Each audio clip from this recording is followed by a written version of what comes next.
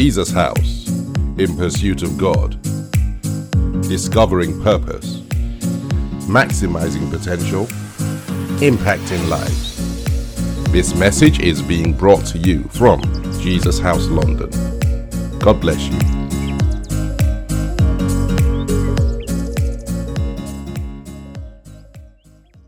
Heavenly Father, we just thank you for today. So grateful once again for this privilege to come together, to sit at your feet, oh God, to learn of you. And Lord, we ask that in all that we do this evening, our Lord and Savior Jesus Christ will be glorified, because it's all about you, oh God. Sweet Holy Spirit, we ask you that you please come and just overshadow us, breathe upon each one of us. Illuminate your word to us. Grant us revelation that will transform our lives, that will make us the people that you created us to be. And so please take absolute control. In Jesus' name we pray. Amen. Amen. Praise God. Okay, tonight, in the time that we have, we want to look at the subject of worship.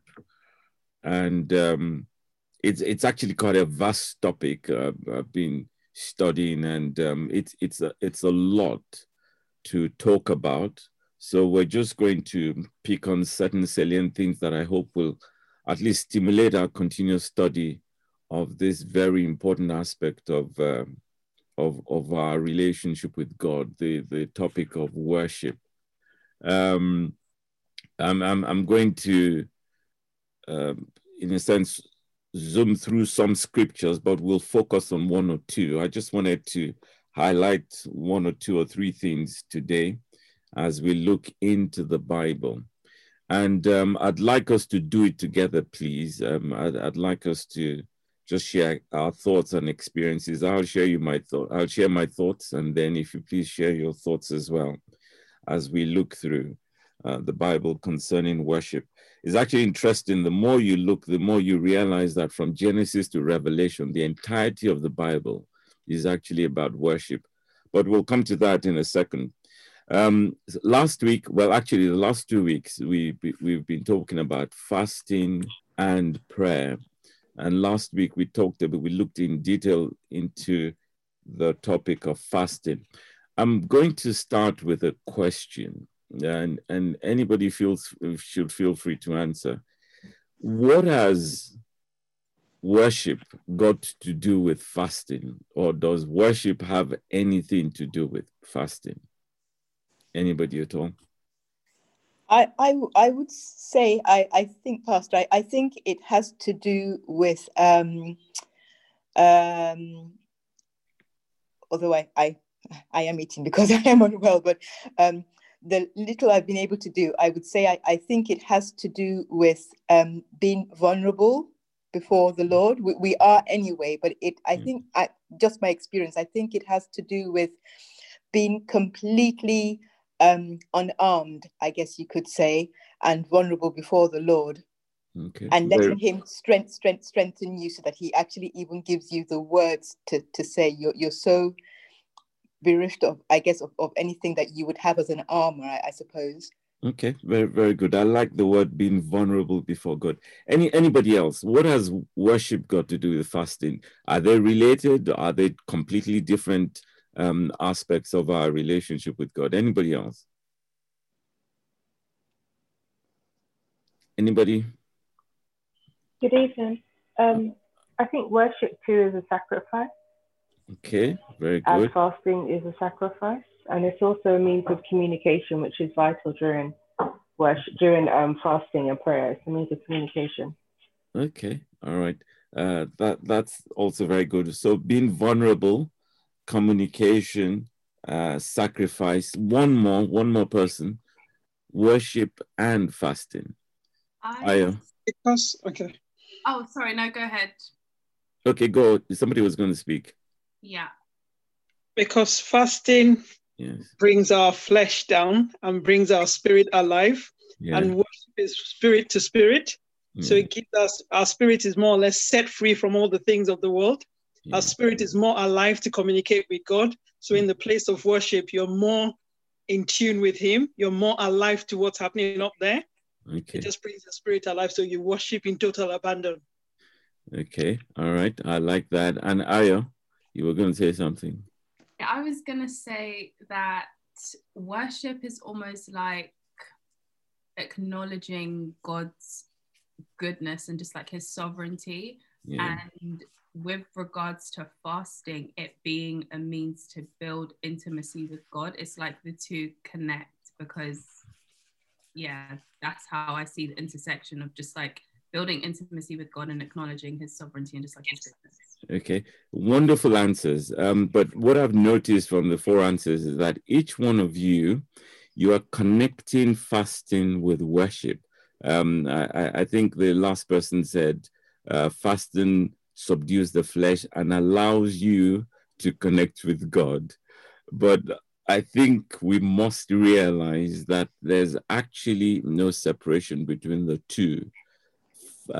Fasting is actually part of worship. Now, I'm going to read that scripture we read last week about fasting. I'll read it very quickly and then we'll go on very quickly from there. Isaiah 58, I'm going to read the New Living Translation. If you just listen carefully to the words of scripture. Shout with the voice of a trumpet blast. Shout aloud, don't be timid. Tell my people Israel of their sins, yet they act so pious. I'm reading the New Living Translation. It says, they come to the temple every day and seem delighted to learn about me. They act like a righteous nation that would never abandon the laws of its God.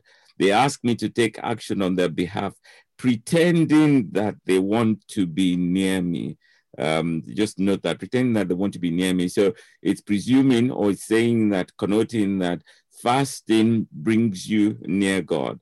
It says in verse 3, we have fasted before you, they say. Why aren't you impressed?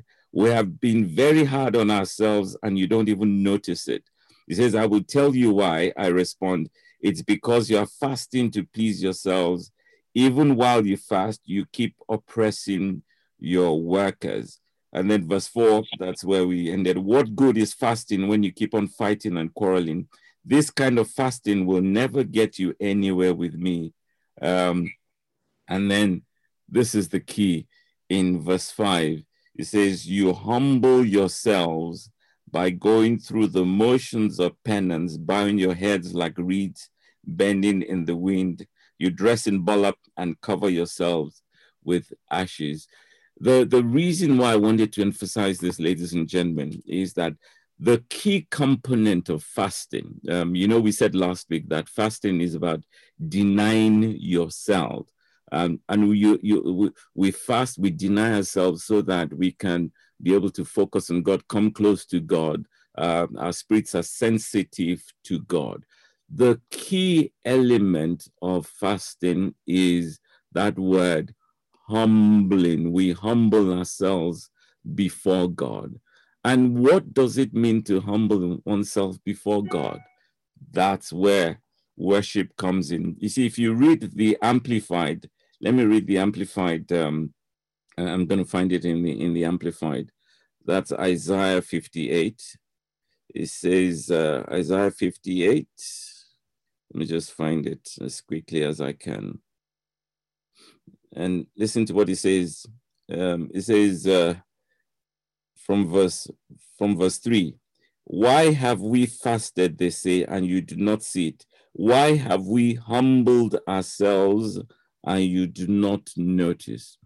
But the scripture that actually helped me to understand the connection is in Leviticus, the 16th chapter. That's the first time the Bible actually talks about fasting.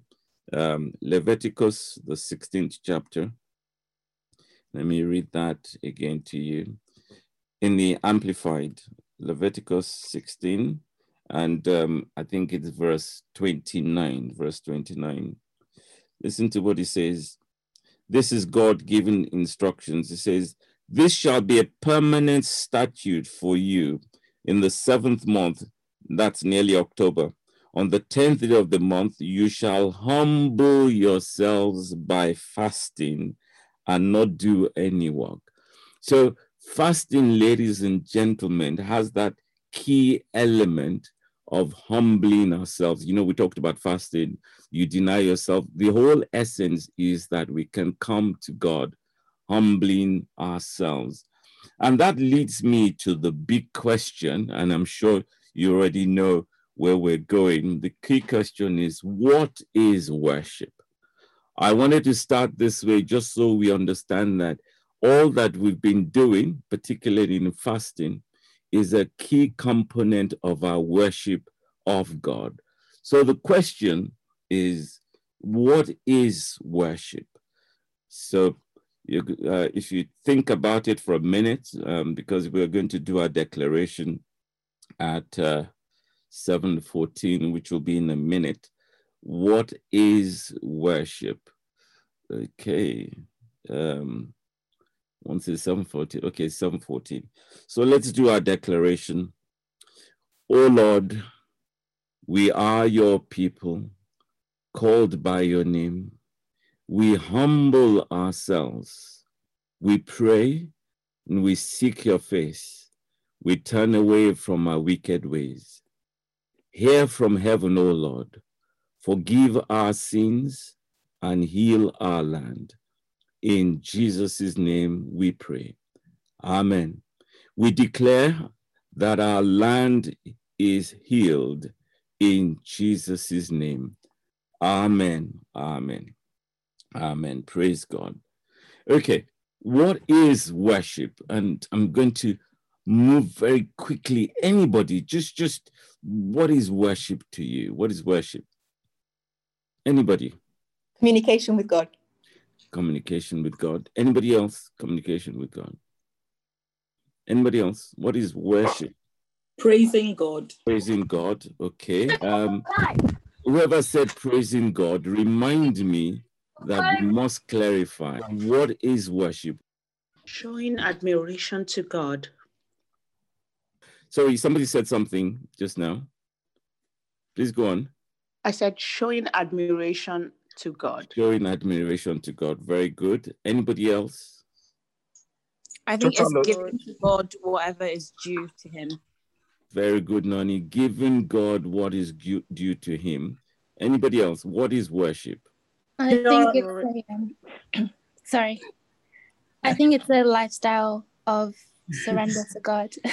Is this divine? Yes, it's divine. Okay, all right. Remind me, divine, that we're going to talk about that. Surrender of your life to God, yeah? Okay, anybody else? Yes, please. Pouring out your heart to God. Pouring out your heart to God. Again, that's good. Now, let me say this now at this point, because we're going to go into that later. But let me say, we have to distinguish between the act of worship, that's the expression of worship, and the heart of worship. They're not the same thing, even though we do them together. And the tendency is usually when we talk about worship, we focus on the act of worship or the expressions of worship, and it is part of worship, but I wanted us to understand what this worship really means, okay? Now, what I'm going to do, I'm going to read a few scriptures very, very quickly, and I just want you to think about them, just think about them, and let's see whether we can define what worship is. Just listen to them. So let's start with Genesis chapter 4. Genesis chapter 4. You know the story. In the last verse, it says in verse 26, when Seth grew up, he had a son and named him Enosh. At that time, people first began to worship the Lord by name. One translation says people started to call on the name of God. Think about that, okay? Let's go to Genesis, let's do Genesis 12. Genesis chapter 12. I'm going to read Genesis 12. It says, this is talking about Abraham. Then the Lord appeared to Abraham and said, I'll give you this land to your descendants, and And Abraham built an altar there and dedicated it to the Lord who had appeared to him. Verse 8, after that, Abraham traveled south and set up camp in the hill country with Bethel to the west and Ai to the east. There he built another altar and dedicated it to the Lord, and he worshipped the Lord. Let me find that in the Amplified as we just journey through the Bible, just so we understand what worship is. So Genesis 12, let me read verse 8 in the Amplified. It says, then he moved on from there to the mountain of the east of Bethel and pitched his tent, with Bethel on the west and Ai on the east. And there he built an altar to the Lord and called on the name of the Lord in worship through prayer, praise, and thanksgiving. Let's try some other scriptures. Genesis 22. The whole Bible is about worship. Genesis 22, let me read verse 5. Again, it says, this is when Abraham was going to sacrifice Isaac. It says, stay here with the donkey. Abraham told the servants, the boy and I will travel a little farther. We will worship there and then we will come right back. Why was he calling what he was about to do worship? He says, we will worship there. He knew exactly what God had asked him to do. And then he says, we'll worship there and come right back. So many examples in scripture, ladies and gentlemen, but I hope you're thinking through this. What is worship? Genesis 24, 20 verses 26 to 27. Abraham had sent his servant to go and find a wife for his son Isaac. Verse 26, the man bowed low and worshipped the Lord. Praise the Lord, the God of my master Abraham. He said, the Lord has shown unfailing love and faithfulness to my master, for he has led me straight to my master's relatives. I could go on and on. Let's look at Exodus, in the book of Exodus. Exodus chapter 4.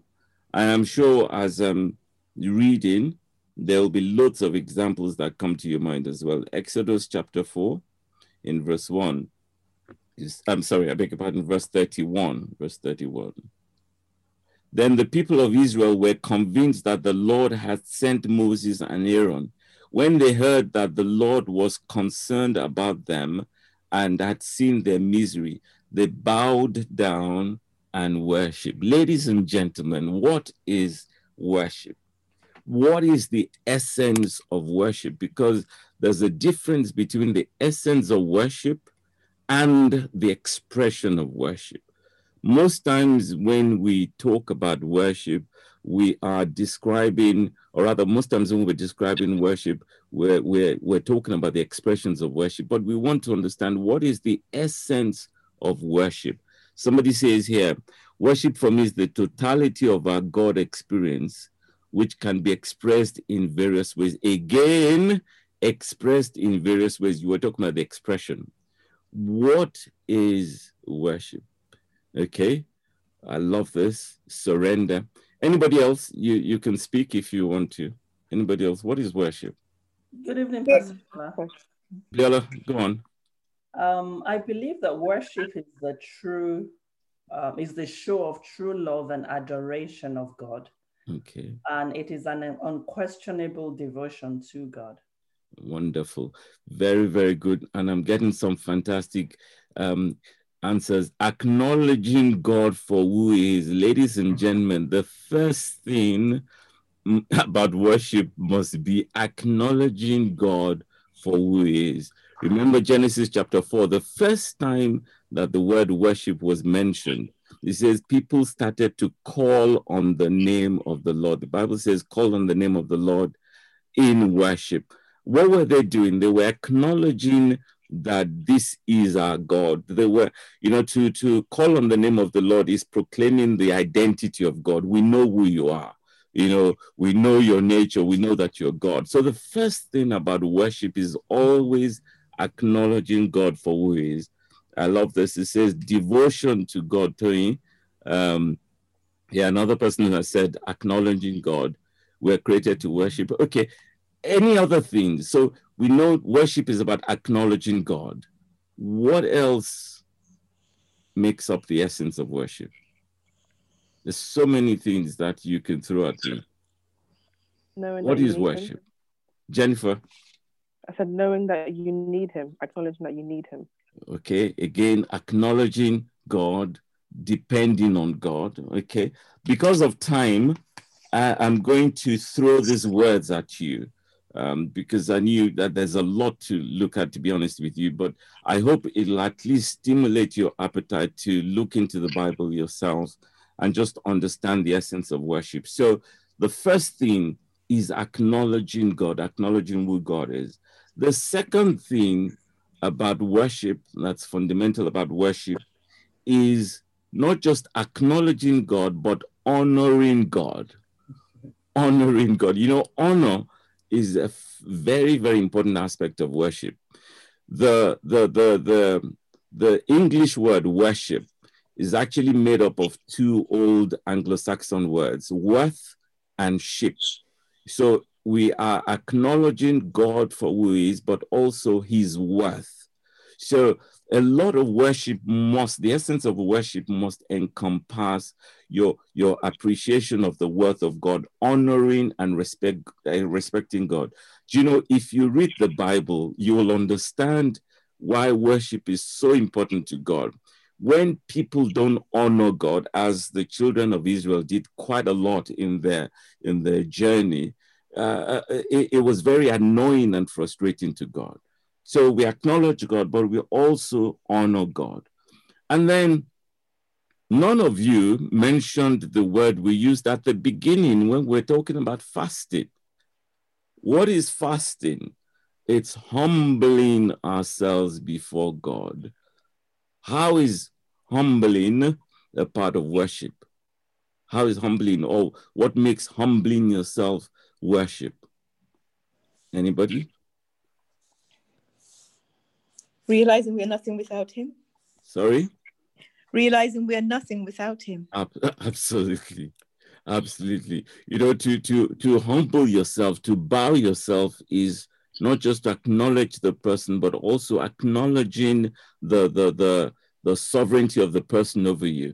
It's quite interesting. I'm trying to read the Bible through from Genesis to Revelation. I try to do that every now and then, and I'd encourage each one of you to do this. I'm now in the book of Samuel. It was from the book of Samuel that God started to give the children of Israel kings. And they said to Samuel, give us a king like the other nations have kings. You know, that actually infuriated God, because he was thinking, hey, haven't you realized that by now I'm your king? You know, you don't need a human king. But the reason was that they could not connect with God in that sense. You know, they needed somebody that they could bow down themselves to. They were used to people bowing to kings, humbling themselves before kings. And for us, ladies and gentlemen, a key essence of our worship of God must be that humbling of ourselves constantly, acknowledging that without God, we are nothing. Let me throw some more words at you. So somebody talked about adoration, very, very important. So when we worship God, we are adoring God, loving God. One of the things about worship is also that we value and treasure God. This is so important, ladies and gentlemen, that the essence of worship is that we see God as our treasure, our everything. And you'll understand as we look through the Bible. One last word that I wanted to, actually two words that I wanted to throw at us, and then we'll move on very quickly, is that part of the essence of worship is that we are in awe of God and we revere God. In Deuteronomy, let me find the scripture in the book of Deuteronomy, when God was giving them his commandments through Moses. Incidentally, if you read the Bible, worship started as personal worship. A lot of the patriarchs, Abraham, Isaac, Jacob, the Bible described their personal worship. It wasn't until the book of Exodus that we started to see God calling people into corporate worship, particularly after the Exodus. Let me find that scripture in Deuteronomy chapter, I think it's chapter 10, Deuteronomy chapter 10, I think it is. Sorry, I'm just looking at Leviticus, Deuteronomy. Just bear with me. Let me find that scripture. It just popped into my mind. It says, Deuteronomy 10, I beg your pardon, verse 12. And now, Israel, what does the Lord your God require of you? He requires only that you fear the Lord your God and live in a way that pleases him.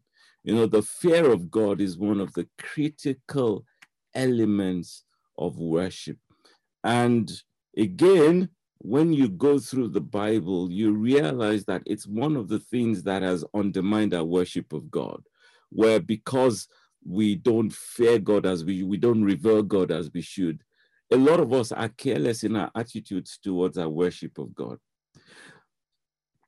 There are two things that I wanted us to look at in the time that we have, and then I'm hoping that we can do this in 10, 15 minutes, and then let's just ask questions. If you have any questions as the Lord leads, we'll try and answer them. Like I said, there's a lot to talk about worship, but I hope this just will stimulate your appetite to look into the Bible and understand what is pleasing to God. First thing is, how do we worship God acceptably? How do we, having understood or beginning to understand the essence of worship, remember the essence as compared to the expression of worship, how do we worship God acceptably? And the reason why this is important, ladies and gentlemen, as we look into this vast topic, is because of two stories that I would like us to look at in Scripture. The first, again, it's in Genesis chapter 4. Remember, Genesis chapter 4 was the first time that worship was mentioned. So Genesis chapter 4, the story. It says, let me read from verse 1. Now the man Adam knew Eve as his wife, and she conceived and gave birth to Cain. And she said, I have obtained a baby boy son with the help of the Lord. And later she gave birth to his brother Abel. Abel. Now Abel kept the flocks of sheep and goats, but Cain cultivated the ground. And in the course of time, Cain brought to the Lord an offering of the fruit of the ground. But Abel brought an offering of the finest firstborn of his flock and the fat portions, and the Lord had regard for Abel and for his offering. But for Cain and his offering, he had no respect. So Cain became extremely angry, indignant, and he looked annoyed and hostile. And then the Lord said to Cain, why are you so angry? And why do you look so annoyed? If you do well, believe in me and doing what is acceptable and pleasing to me, will you not be accepted? And if you do not do well, but ignore my instructions, sin crouches at the door. Its desire is for you. Let me just emphasize that says, and if you do well, believe in me and doing what is acceptable and pleasing to me. So, ladies and gentlemen, I was wondering, what exactly was the problem? What was the difference between Cain and Abel? After all, Cain brought an offering. So how come one was acceptable to God and the other not? Anybody? Could it could it be without, and I humbly say that I am not here, so you humbly but, as if you are worshiping. But could it be without thinking of your reward or what you want or what you actually want as a result of the reason you are worshiping, as opposed to worshiping because God is God? Okay. Cain's was his first fruits. Sorry? His first fruits, first of everything. Yeah, okay. But what about it? So what about the first fruits? Cain brought his first fruit, the first of everything. Yeah, so what about that? Why was that different from, is that the reason why God did not accept Cain's offering? I think it was a heart issue, and want to be totally selfless and appreciate God for who He is. God actually also feels and receives that. Okay, fantastic. Let me read some of the comments. It says, worship must come from our hearts. Worship, okay, I'm going to go to that scripture, Isaiah 29. It says, attitude is everything. We cannot come to God like He owes us or we're doing Him a favor. Fantastic. The dummy says the heart behind the presentation. And that's exactly what the issue was. Remember I said there's a difference between the essence or the heart of worship and the expression of worship. The truth, guys, is that a lot of times we are expressing worship, but what is in our heart is not in sync with what we're doing. So what was the issue? Look at what how the Bible says. It says, Abel brought an offering of the finest firstborn of his flock. So it wasn't just the fact that it was the firstborn, it was the finest. Why was he bringing the finest? Why was he bringing the finest? He must have said to himself, this God, I must honor him. I must respect him. Remember all the things we said define worship. I must have regard for him. So he from his heart, he was reverencing God. He was in awe of God. Whereas I imagine Cain must have just said, oh, they say we should be bringing something to this God, to offer to this God. Let me just get something and offer to the God, to this God. Now, for him, in today's terms, I've gone to church and I've sung and I've worshipped. The question is it acceptable worship or not? Let's look at what Jesus himself says in Matthew. Let's look at John. And this is the bit that I wanted to focus on for a few minutes. So John chapter 4. Actually, no, sorry. Let me read Matthew first, and then we'll do John. So Matthew chapter 15. Matthew 15, and I'll read verses 8 to 9. It says, these people honor me with their lips, but their heart is far away from me. But in vain do they worship me, for they teach as doctrines the precepts of men. Listen to what it says. In vain they worship me. I read a commentary about this that says that what it meant is that the worship is meaningless. It actually doesn't mean anything to God. And the reason is because they are expressing honor from their lips, but their hearts are actually far away from. And that's really a big challenge for us, ladies and gentlemen.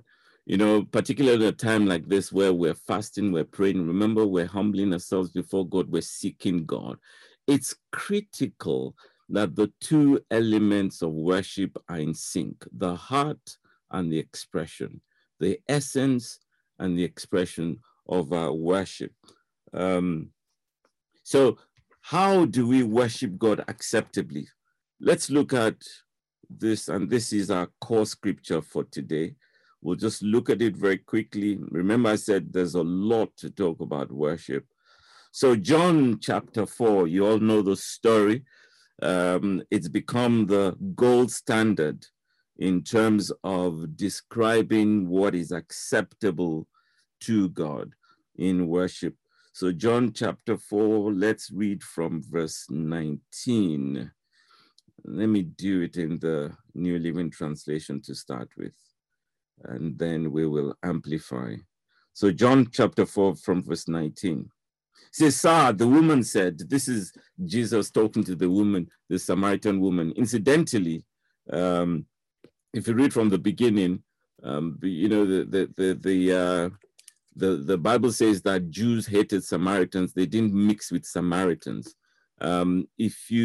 If you've done a study on the difference between Jews and Samaritans, you'll find out that Jews and Samaritans were all together at once. At the beginning, they were all Israelites.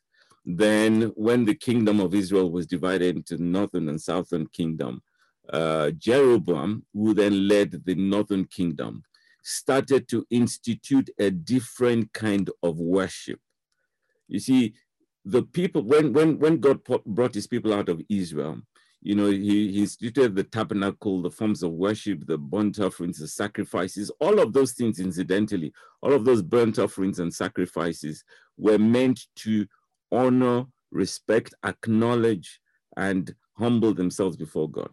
So the kingdom splits into two. Jeroboam takes the northern end, and then he starts to institute a different kind of worship. And that's where the separation started to become more profound spiritually.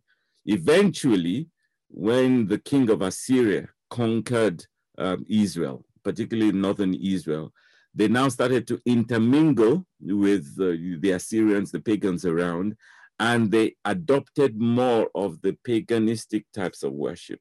So when Jews differentiate themselves from Samaritans, it's usually, the root of it is that their worship, they feel that the worship of God is corrupted as compared to their pure form of worship. Anyway, so Zesah 19, the woman said, "You must be a prophet. So tell me, why is it that you Jews insist that Jerusalem is the only place of worship, while we Samaritans claim it is here at Mount Gerizim, where our ancestors worshipped?" Again, if you read the history, there were two mounts that when they were crossing into the promised land, there were two mountains, Mount Gerizim and Mount Ebal.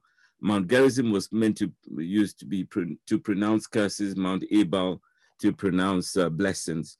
Mount Gerizim was in Samaritan territory. Mount Ebal was closer to Jewish territory. Okay, so it says, where was I? Sorry. Why is it that you Jews insist that Jerusalem is the only place of worship, while we Samaritans claim it is here at Mount Gerizim where our ancestors worshipped? Verse 21, Jesus replied, "Believe me, dear woman, the time is coming when it will no longer matter whether you worship the Father on this mountain or in Jerusalem. You Samaritans know very little about the one you worship, while we Jews know all about him, for salvation comes through the Jews." And that's true. But the time is coming, indeed it's here now, when true worshipers will worship the Father in spirit and in truth. The Father is looking for those who will worship him will worship him that way. For God is spirit, so those who worship him must worship in spirit and in truth. Ladies and gentlemen, over to you in the sense of what jumps at you. How do we worship God acceptably? What makes our worship acceptable to God? Who's going to start? I can start, Pastor Shola. Okay, Diola. It's sincerity of heart. Very true. Very, very good. What does that mean, sincerity of heart? It means that you've all the things we said before. So when you have sincerity of heart, number one, you've acknowledged God for who he is. You're honoring God. You definitely humble yourself. You have the reverential fear of God. Yeah. And you're completely submitted to him. So your heart is right and your attitude is right. Wonderful. The totality of it makes you have a sincerity of heart. Very, very good. Thank you so much. Ayodele says genuinely from the heart. Okay, that's great. That's one, sincerity of heart. What else makes worship acceptable to God? By the Holy Spirit. Sorry, Tony. Holy Spirit. Okay, what about the Holy Spirit? So we must worship God by the power of the Holy Spirit. Okay. It's not that we must worship God by the power of the Holy Spirit, but I understand what it is you're saying. We'll redefine that. When he says in spirit, what is the Bible referring to, or what is Jesus referring to?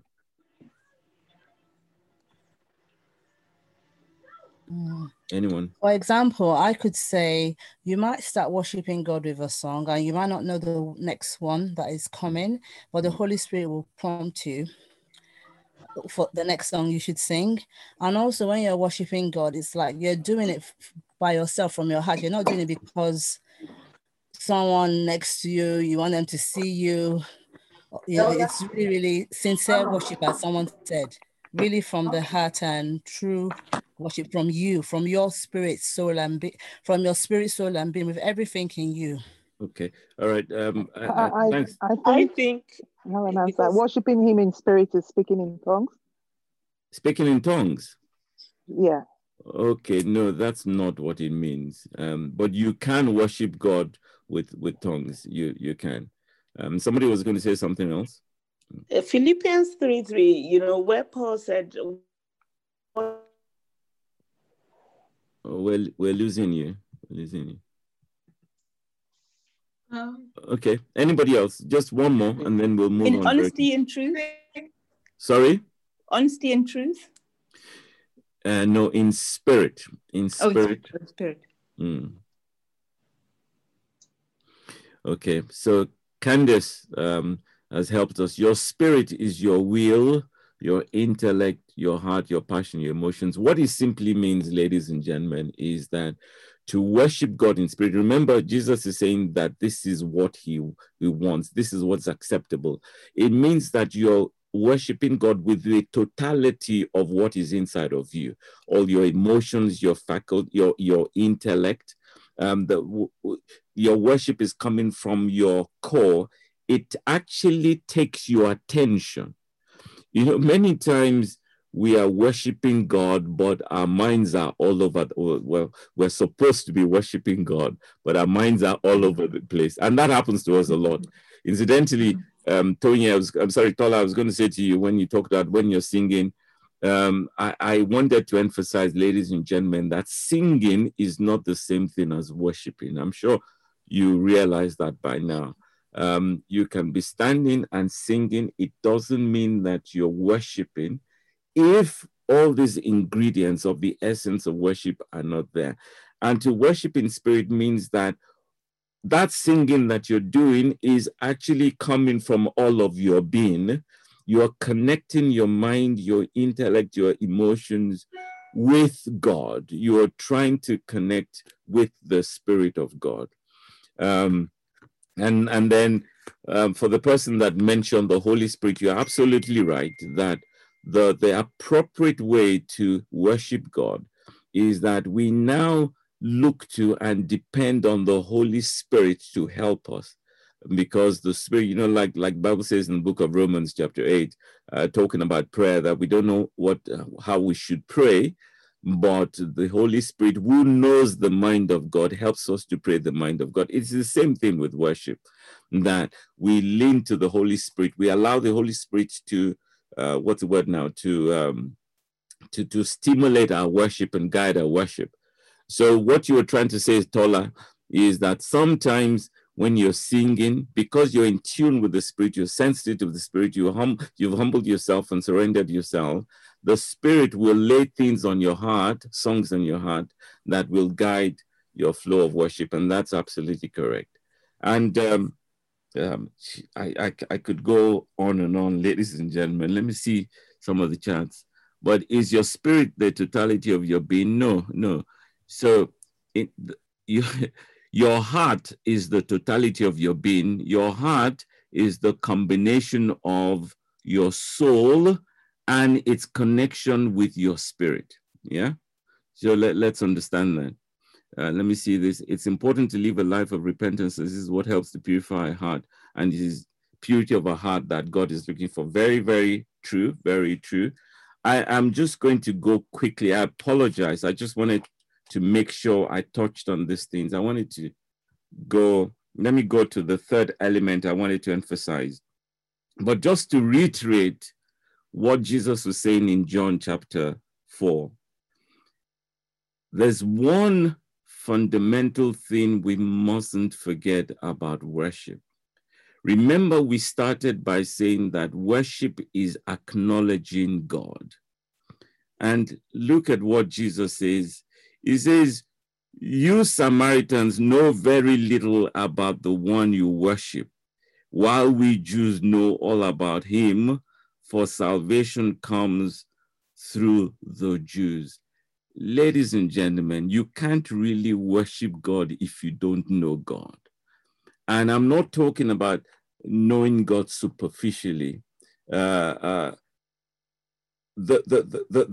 sole essence of our reading the Bible is to help us to know God. And the more we know God, the more we can acknowledge him for who he is, the more we can appreciate his nature, the way he is, his character. And that is so critical to worship. So the emphasis, ladies and gentlemen, is the knowledge of God. So when he says we worship God, the kind of worshiper God is looking for is those who worship him in spirit. Remember, in spirit, from your heart. It engages all of you, connected with your spirit that you bring before God. He then says, in truth. In truth has two components. There's the sincerity we talked about, that, you're sincere in what you're bringing to God. You're sincere in your devotion, your respect, your honor of God. But it also means worshiping God for let me say it properly. It means worshiping God in the true knowledge of who he is. I hope somebody understands that, yeah?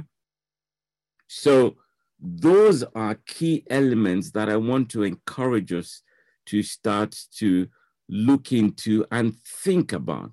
As I was studying, many times I'd be reading and I was just chastised in my spirit, because the truth is there are many things we do in church that we say is worship is not really worship, because our minds are not there, or we're not really engaging the whole of us. We're not really humbling ourselves and respecting God. And I can use examples, but I don't want anybody to feel condemned. Let me read this. It says, we must distinguish between the inner essence, the heart of worship, and the expression of worship. And where there's no heart dimension, don't call it worship. If your heart is not engaged, it cannot be worship. But I wanted us to touch on something very, very quickly, because there were two things I wanted us to just grapple with. The first is, how do we worship God? Well, the first thing was understanding the essence of worship. The second is, how do we worship acceptably? The third thing, and we'll do that very quickly, just for a few minutes, and then if there are any other questions, we'll try and answer them, is worship just your expression of it? Remember, it starts from the heart, and then we express it. For a lot of us, our expression of worship, as has been described already, is in the singing, the praising, the dancing, and all that. Is that all there is about worship? Anybody? Okay, so I can see the answers coming. Divine, this is why I said to remind me towards the end. But can somebody just say, yeah? Yeah, I believe it's part of reverencing God. Sorry, start again. What did you say, Tola? Okay, I said I believe it's part of reverencing God. What is part of reverencing God? You said is worship just expressing our love, if I heard you right. And I said no, it's part of reverencing God and also showing our love, our appreciation to him as our Father, you know, appreciating everything he does for us. So my question, Tola, is how do you do all of that? How do you show your appreciation to God? How do you express your love and adoration to God? How do you humble yourself before God? How do you acknowledge God? How do you do that? How do you do all of this? Can I just say something? The questions have got bigger. Okay, shall I quit? Yeah. They've got bigger. Okay. Can I say it is also in acknowledging the fact that there is no life outside God? So we give the whole of ourselves to him. We walk in sync with his will for us. He has given us willpower. We're acknowledging his supremacy and all of that. We give it back to him. We daily ask what he wants us to do, how he wants us to do it, when, where he wants us to do it, who he wants us to impact. You know, we do everything that has positive, eternal consequences, knowing that even though he's given us free will to go and do what we want, but in actual fact, it's all part of his story. Okay, they are very right. My question is, how does that work practically? How is that played out in a practical way? Let me help you by saying that one of the challenges with worship is that we consign worship in our understanding to our time of devotion, our quiet time when we are worshiping God, and when we have corporate worship, when we come to church and we sing the songs. Is that all there is about worship? No, it's not. It's the entirety of our being. Sorry? I think it's the entirety of who we are. Yeah. So it's everything encapsulated. So there is no separation. So my entire being is for the worship of God. So from when I wake up, from the way everything I do, how I relate to people, how whatever, just my entire being is dedicated to the worship of God. So there's no separation. And this is where when I'm singing or when I'm doing this. It's everything. When I'm serving God, when I'm, with friends, when I'm with family, when I'm at work. Basically, everything about me is about the worship of God. And that is where I'd like to end. I love many answers, all fantastic answers, but Adetoro just simplified it into one short sentence. Worship is everything you do daily. And we must please understand that. Otherwise, we undermine and make a mockery of this very, very privileged thing we call worship. It is everything that we do. The challenge, like the children of Israel, is that we oftentimes relegate worship to the time we go to the temple or the tabernacle or when we're bringing sacrifices. But worship is the entirety of your life. Look at how Paul says it in Romans, and somebody already put Romans, God bless you, on the screen. Romans chapter 12. It says, let me read first from the New Living Translation. And so, dear brothers and sisters, I plead with you to give your bodies to God because of all he has done for you. Let them be a living and holy sacrifice, that kind he will find acceptable. Remember, we talked about the worship that's acceptable to God, the kind he will find acceptable. This is truly the way to worship him. The Amplified says, therefore, I urge you, brothers and sisters, by the mercies of God, to present your bodies, dedicating all of yourselves, set apart as a living sacrifice, holy and well-pleasing to God, which is your rational, your logical, intelligent act of worship. Ladies and gentlemen, the good news is that worship is everything that you do from the time you wake to the time you sleep, or it should be. The challenge is that we don't pay attention, so we don't worship appropriately. Quick question. We've got 3 minutes. Quick question. It sounds like an oxymoron, What does it mean to be a living sacrifice? It says, present your bodies as a living sacrifice. Very quickly. It's almost like an oxymoron. How can you be living and be a sacrifice? Anybody, quickly. By serving others. Thank you. By serving others. Laying aside our desires to follow him, like living according to his will. Yes. Okay. So, sorry. Go on. Killing our flesh? Killing our flesh. What does killing? I love the phrase. We use it a lot. What does killing our flesh mean? Fasting, I guess. Okay. Now, is killing your flesh just limited to fasting? No. Okay. So like apart from fasting, what does killing your flesh mean? Restraining your inner self to giving yourself a way of disciplining your body and your flesh that wants to always get what it wants and do what it wants. Okay, thank you. Let him go for him. To kill your flesh means to constantly surrender yourself to the dictate of God. Yeah? Yes. It means that everything about you is constantly aware. Remember, your life is meant to be worshiping God daily. So the question is, everything that I'm doing, is this honoring God? Is it respecting God? Is it humbling myself before God? Is it acknowledging God? Everything that we do, that's what makes it worship. And that requires that we're constantly putting ourselves, our flesh down, surrendering ourselves. So I give an example as we end.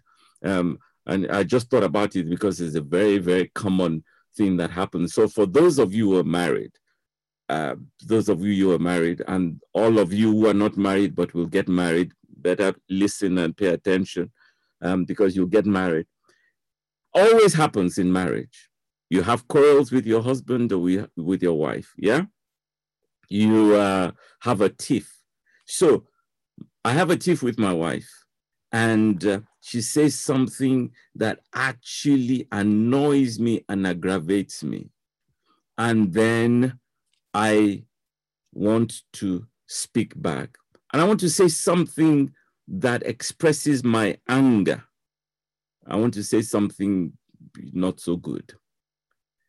At that point in time, believe me, the Spirit of God, for if you are surrendered and sensitive to the Spirit of God will nudge you and say, But how many of us listen to the Spirit of God at that point in time? You know, most times we give way to our flesh and we say what it is that we want to say. Can I say to you, ladies and gentlemen, as we end, and it's just one example, do you know that restraint, knowing that this is the Spirit of God, knowing that this is not the right thing to say, it's not the right thing to do, knowing that this will not honor God or respect God, knowing that I won't acknowledge the nature and character of God, ladies and gentlemen, that is worship and very pleasing to God, because what you have shown to God is, you know what? I humble myself before you. I bow myself before you.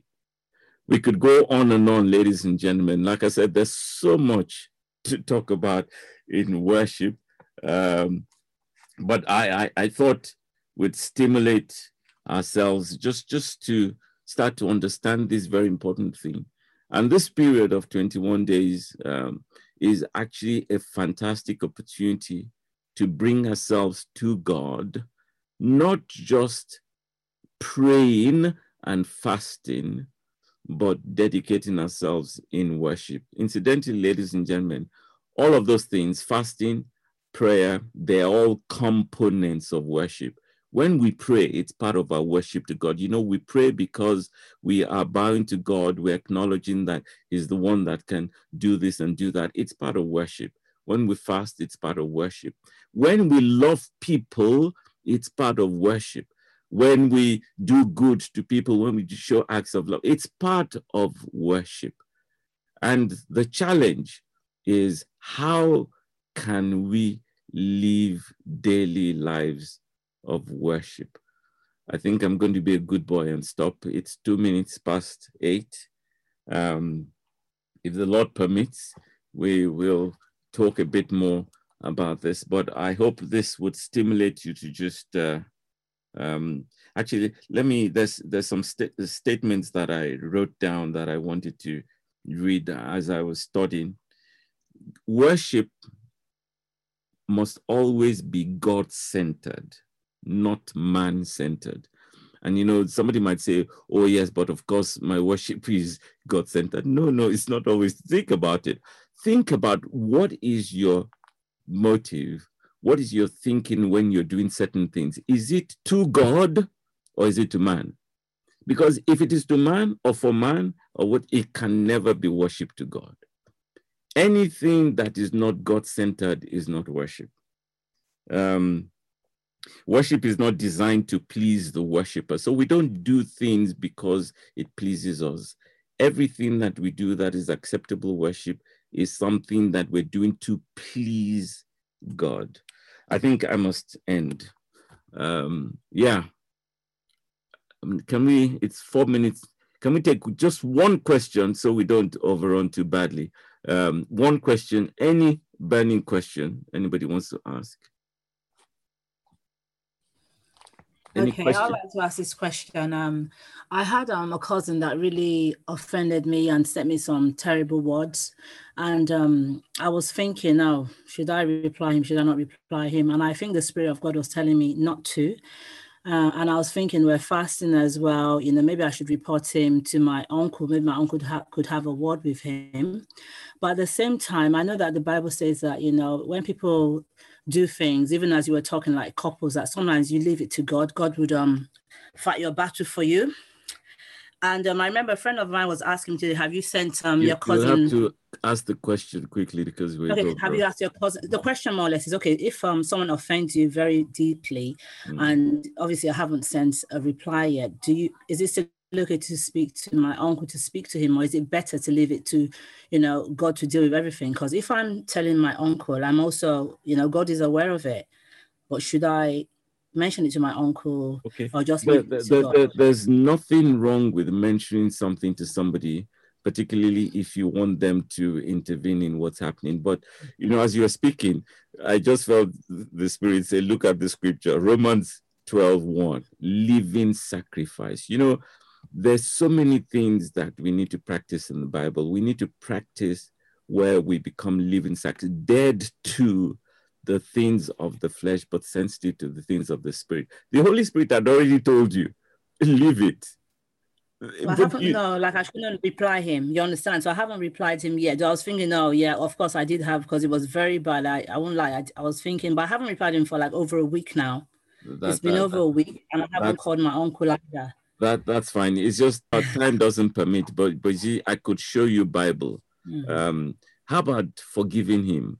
How about loving him? Don't worry, you take us straight. Don't worry. It's okay. I was praying for him because you mentioned something like an act of It's okay. I just mean, if I leave it, like if I don't tell my uncle, does that mean it is okay? You can call me later. We'll talk later. Yeah. Okay. Sorry. Ladies and gentlemen, I'm sorry. We're 6 minutes over. God bless you. Have a wonderful evening. We'll see you at prayer at 9 o'clock. And have a wonderful evening. God bless you.